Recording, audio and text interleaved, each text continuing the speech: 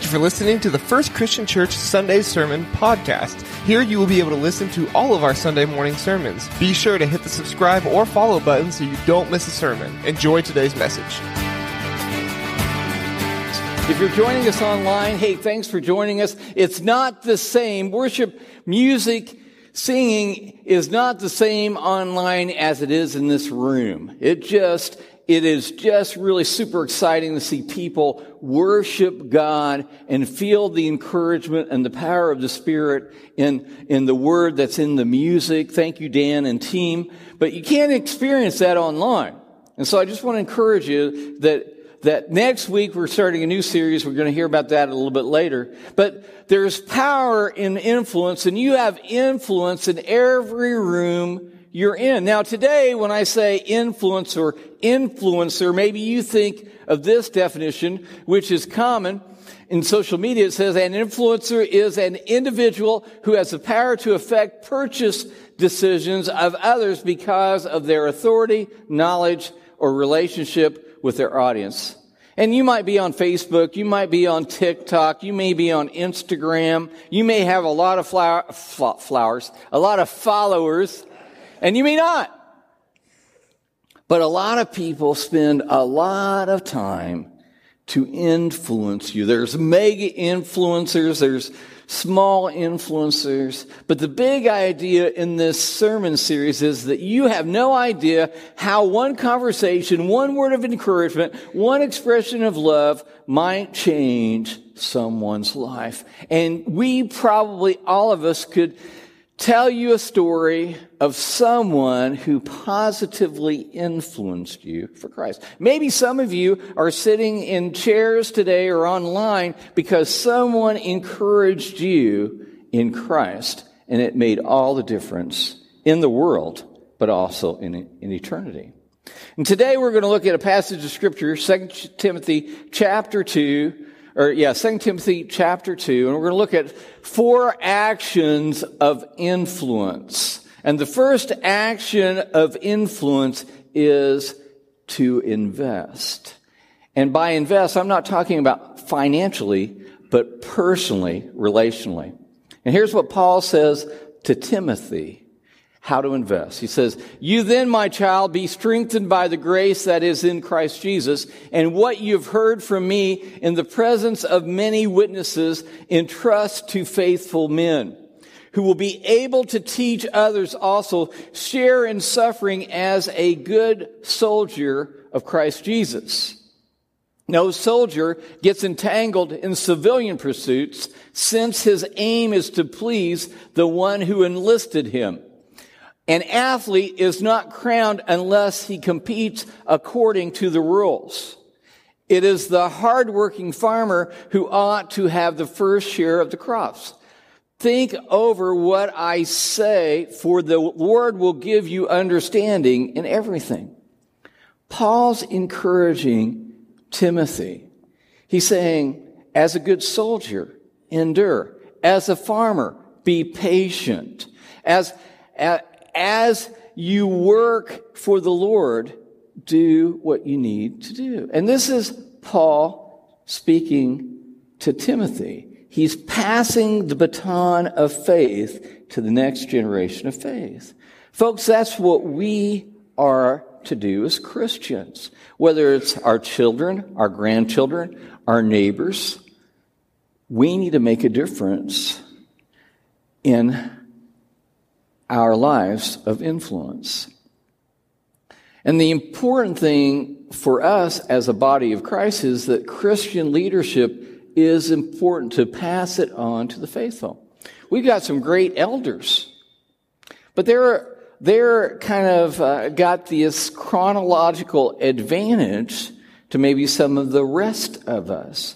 And so we need some people to step into their shoes, especially at a time like this when we have some great leadership to mentor other leadership. We have some great deacons, but we need a few more to step up. We have some great ladies in leadership in all facets of ministry, but they need that next generation to step up, to mentor, to be ready to influence that next generation. And you've got to understand that Jesus had or invested in 12 apostles. And it made all the difference in the world. The Apostle Paul invested in several. If you remember in Scripture, Silas and Timothy and Titus. And I put a question mark by John Mark because remember in Acts where they had this contention between Paul and Barnabas over John Mark. Apparently, John Mark wasn't meeting the expectations or the mark in his life. And Paul said, hey, send the boy home. But Barnabas, being the encourager he was, said, no, let me take him along. And then Paul took Silas along with him. If it weren't for them, we would have no knowledge of Christianity. Because Christianity is always one generation from extinction. How many people are you influencing for Christ and passing the baton to? How many do you have? Now, we're to invest our lives relationally to make a difference. Because we do make a difference. You make a difference. And Paul goes on to say to Timothy, remember. Remember. And why should he remember? And maybe you have problems as well in remembering. Anybody have any problems? I had a young man that we met, our Dan and John and Kevin Stantz. We were out to lunch. We go out to lunch on Tuesdays, and we went to Junior's. I don't know if it's Food Shack or Junior's Shack here in town. It's a new restaurant. And the young man was just a great young man. And Dan always is listening to music. And so they picked up on the music, and we were talking old Christian rock and roll. And that's my era of Christian music. And so we were talking to this young guy, and he knew it all. Well, he came to service this morning, and I still couldn't remember his name. His name's Ezekiel. Well, how can I not remember that? How many Ezekiels do you know? And he goes by Zeke, which is kind of cool. But anyway, he was in first service today. Now, there were three never married elderly ladies, 92, 94, and 96. And they all lived in the same house, old house. 96-year-old was in the bathtub, and she yelled to her sisters, hey, I need some help. I can't remember whether I'm getting in or out of the tub. 94-year-old sister was going up the stairs. She said, I'll be right there. And then she paused, and then she yelled out, hey, I can't remember whether I was going up or down the stairs. Well, the 92-year-old, the younger sister was sitting at the kitchen table drinking tea. And she said, I hope I never get as forgetful as you all. He said, I'll be right up, knock on wood. And then she said, hey, I'll be right up after I get the door.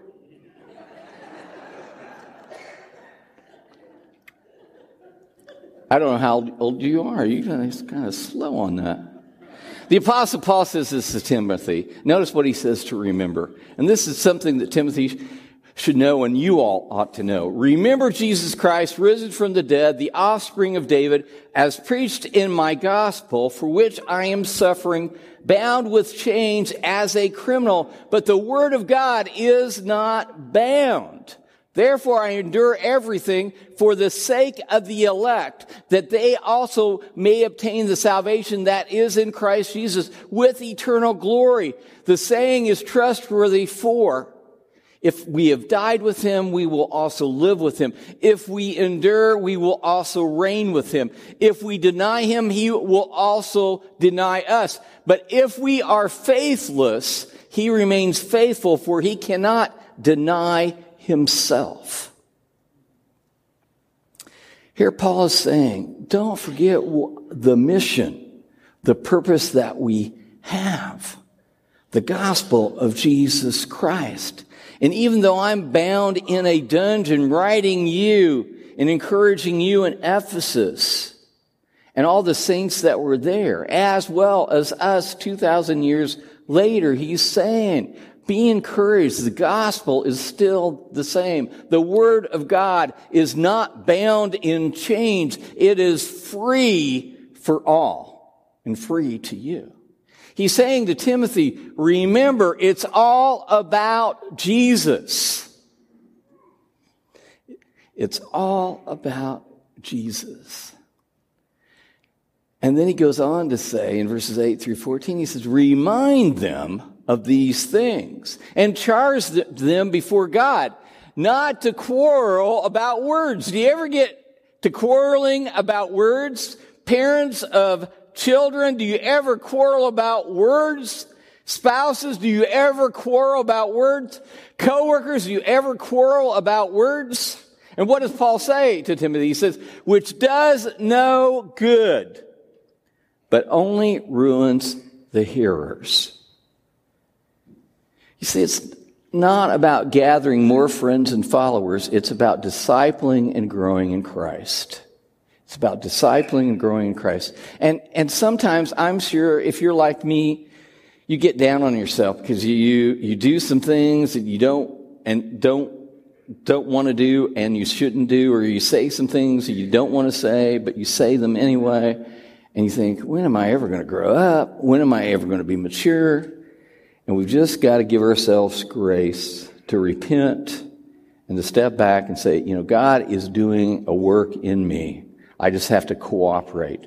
The fruit of the Spirit doesn't grow overnight, but we want it to. I don't know if you're like me. When I was a child, we had an apple tree, and we had a couple apple trees, and I doubt if there's any fruit on any tree yet, but I'd always climb the apple tree and get the little green apples and eat them.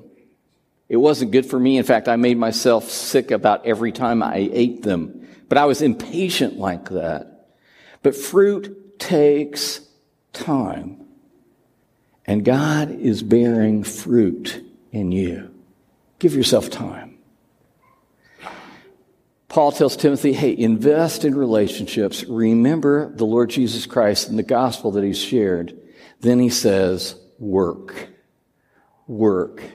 And he says in verse 15 through 19, he goes on, he says, do your best to present yourself to God as one approved, a worker who has no need to be ashamed, rightly handling the word of truth, but avoid irreverent babble, for it will lead people into more and more ungodliness, and their talk will spread like gangrene. Among them are Hymenaeus and Philetus. How would you like to be remembered by Paul as a negative influencer 2,000 years later?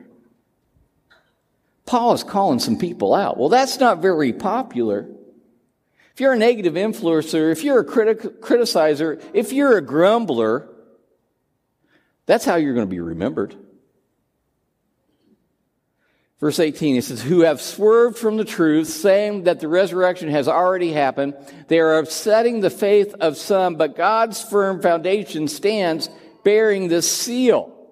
Now, notice, this is a quote from the Old Testament. It's from Numbers. It's about Korah's rebellion.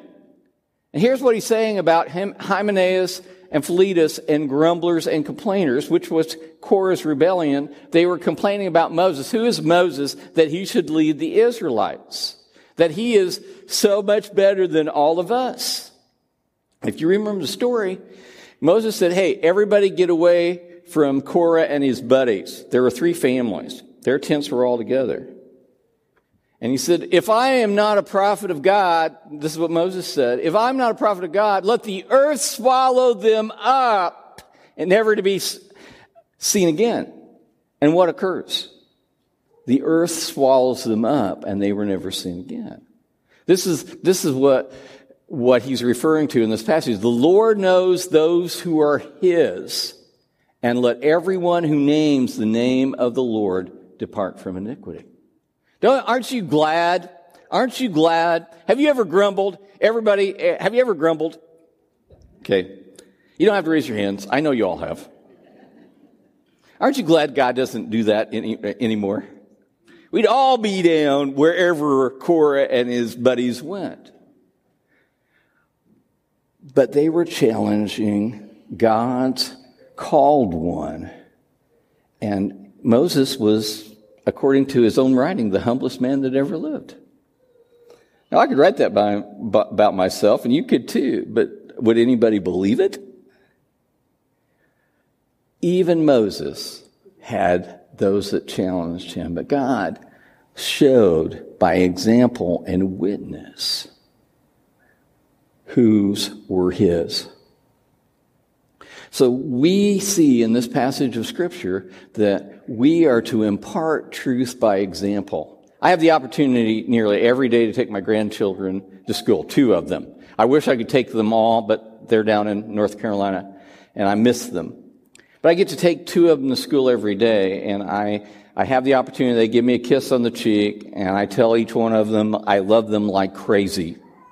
And then when they get out of the car, as they're getting out of the car, I said, remember, and we have 2 words. You be a good example, and you be a good leader. Because example makes a difference. Your example is your influence. Then Paul, in this passage, also says this: correctly teach God's word. Now, Timothy was his mentee. He was his disciple. And Timothy was a good student of the Lord and his word. He was raised by a Jewish mom. He converted to Christ. His example was known. His character was known by Paul in Lystra and Derbe. That's why Paul wanted to take him along. And he knew God's word. But he's reminding him. And then he goes on to say this. He says, avoid godless chatter, controversies, and quarrels. Dale Carnegie said it like this: don't criticize, condemn, or complain. Do you get lost in being quarrelsome? That's what Paul is telling Timothy. Timothy might have been a little bit argumentative. Maybe you are a little argumentative. I know that I am. And I like to have the last word. Maybe you like that too. And all that does is add fuel to the fire. It's taken me a long time just to back away and say it's just not worth it. Either my integrity stands, my example stands, my teaching stands, or it doesn't. But that takes a lot of faith and comfort in the Lord than it does having to defend yourself. And realize this, that all we can do is our best. And our best, by the grace of God, by the power of His Spirit, is the best that we can do. And we got to let ourselves off the hook. If you're beating yourself up, if you're guilty all the time, that's not how the Lord wants you to live. You are a child of His. He loves you like crazy. He doesn't want you to live in guilt. He doesn't want you to live in anxiety. He doesn't want you to live in fear because He loves you. That relationship is solid, just like it is with your own child. You are in the hug. You are loved. And His grace is sufficient for every one of us. Now, the Apostle Paul goes on in this passage, and he says, now in a great house there are not only vessels of gold and of silver, but also of wood and clay, some for honorable use, some for dishonorable. Therefore, if anyone cleanses himself from what is dishonorable, he will be a vessel for honorable use, set apart as holy, useful to the master of the house, ready for every good work. Now, Paul's not saying that you have to be perfect, that you have to earn your way to be an honorable vessel. Maybe you have some good china at home. My grandma, when we got married, Stacy and I got married a while back, gave us some china. Now, we pull that out for special occasions. We have to be careful when we wash it because of the memories attached to that china and who gave it to us. But we didn't have to earn the relationship. We received it by grace. And because of that relationship, it is meaningful. You see, when you come to Christ, when you repent, when you confess Him as Lord and Savior, when you're baptized into Him, everything's washed away. When we come before the Lord at communion, when you go to the Lord in prayer and ask for forgiveness, everything's washed away. By His grace, by His blood, you were saved. So you can become an honorable dish. You can be an honorable vessel for God by grace, through faith, through forgiveness. My question is, what kind of dish are you? Honorable or dishonorable? It's just keeping track of the account with God and saying, God, I failed. I made mistakes. I've sinned. I am guilty. Please forgive me. And then that's washed away. Paul's talking to Timothy. He's encouraging him with the how to be an influencer. First of all, invest in relationships. Remember who's all it's about. To work hard in living for Christ Jesus. And finally, last of all, pursue. Pursue.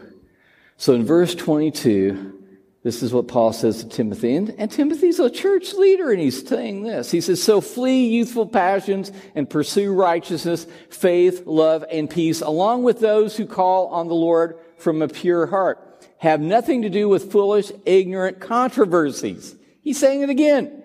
You know that they breed quarrels. Don't be quarrelsome, Timothy. And the Lord served, and this is a passage of Scripture that just means a lot to me as a church leader. In verse 24 and 25, it says, and the Lord's servant must not be quarrelsome, but what? But kind to everyone. That is so hard. But kind to everyone, able to teach, patiently enduring evil.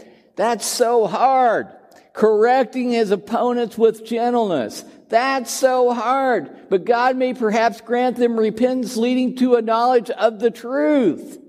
That's what we want, isn't it?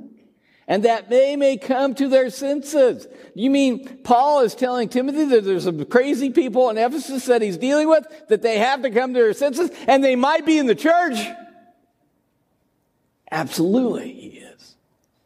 And escape from the snare of the devil, after being captured by him, to do his will.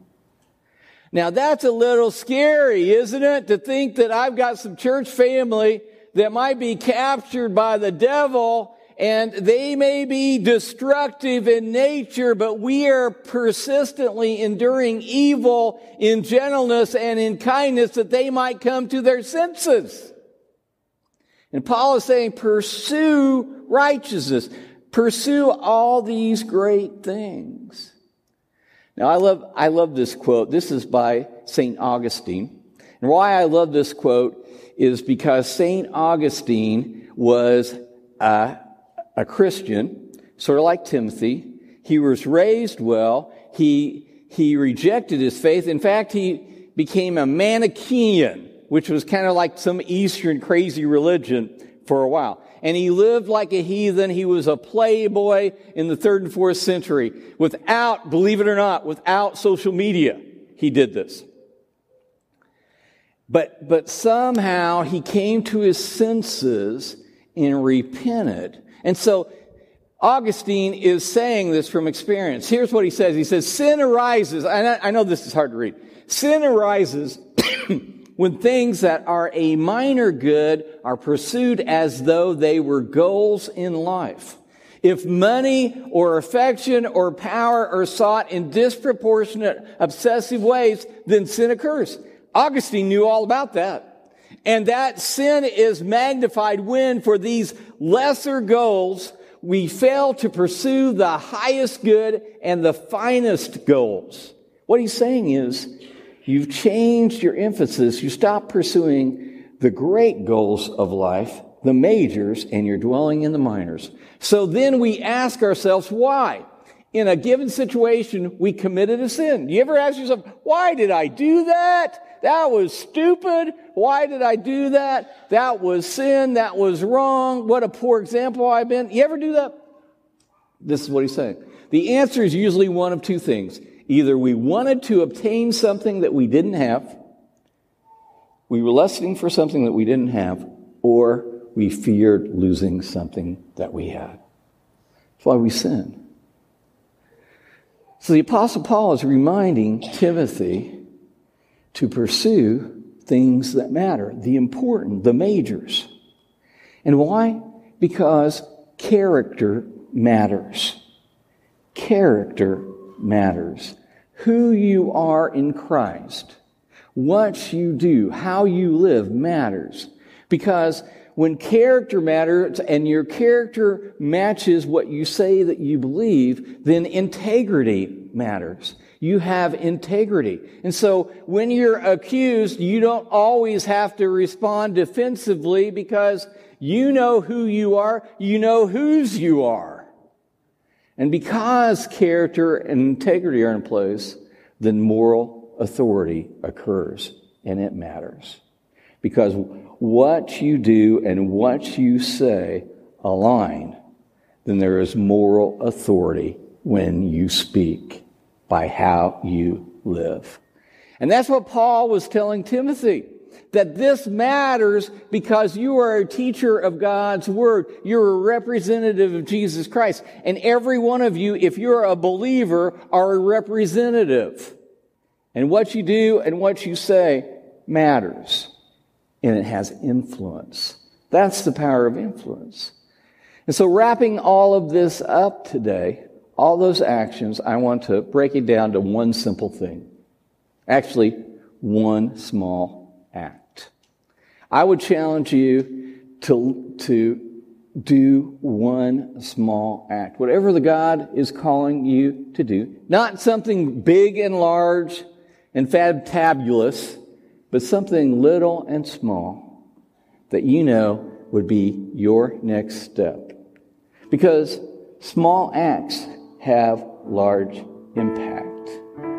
Because people are watching and they're looking for people that are different. Because we're called a peculiar people, a chosen people, a royal priesthood. They're looking and they notice when you don't react the same way other people do. Because you have influence. Small acts have great potential. If you start small, if you don't go crazy and try to do it all, but you just do one little thing and you build on that, it has great potential. It's a start. Small acts can go exponential. They can multiply. They can really, really make a difference. That's what happened in Christianity 2,000 years ago. And it still impacts every one of us today. And finally, small acts are consequential, they're influential, and they're powerful. By just taking one small step, making one small act, whatever God is calling you to do. For some of you, it's coming forward and saying, I believe Jesus is Christ, the Son of the God. I confess Him as Lord and Savior. I want to repent. I want to be baptized in Him. For some of you, there's a besetting sin, something inside of you that's holding you up, and you just want to turn it over to the Lord, and you want some people to pray for you. For others of you, it's a coworker or a neighbor or a relative that you just need to be less critical and less grumbling and more kind and more gentle with. Whatever God calls you to do, I pray that you'll make that decision today with one small act. Will you please stand as I pray this morning? Eternal God and Father, once again we come to you. And Father, you give us influence and you help us to live a godly life, to live a life of example. And we can't do it on our own, Lord. We do it by your strength and by your power, trusting in you. And we know, Father, that others around us are watching us. They're looking to see the difference. And Father, we can't manufacture that on our own. It's only by the power and the grace that you give. And Father, I just pray that you would empower these your people. And Father, that they would speak and be a good leader and a good example for you wherever they are. That they would recognize the influence they have. And Father, I just know that there's some godly leaders, that next generation that you're raising up, that are in our presence right now or watching online. And Father, they need to step up. And Father, we need to encourage them and love them and be the examples that they need. Because someday we're going to be gone. We're going to be with you. But your church is still going to be vital and strong and a powerful influence, salt and light. And Father, we need them to do that. Father, just now, I just pray that you would cause us to do one small act to start something afresh and new in us. And we pray this all in Jesus' name. Amen.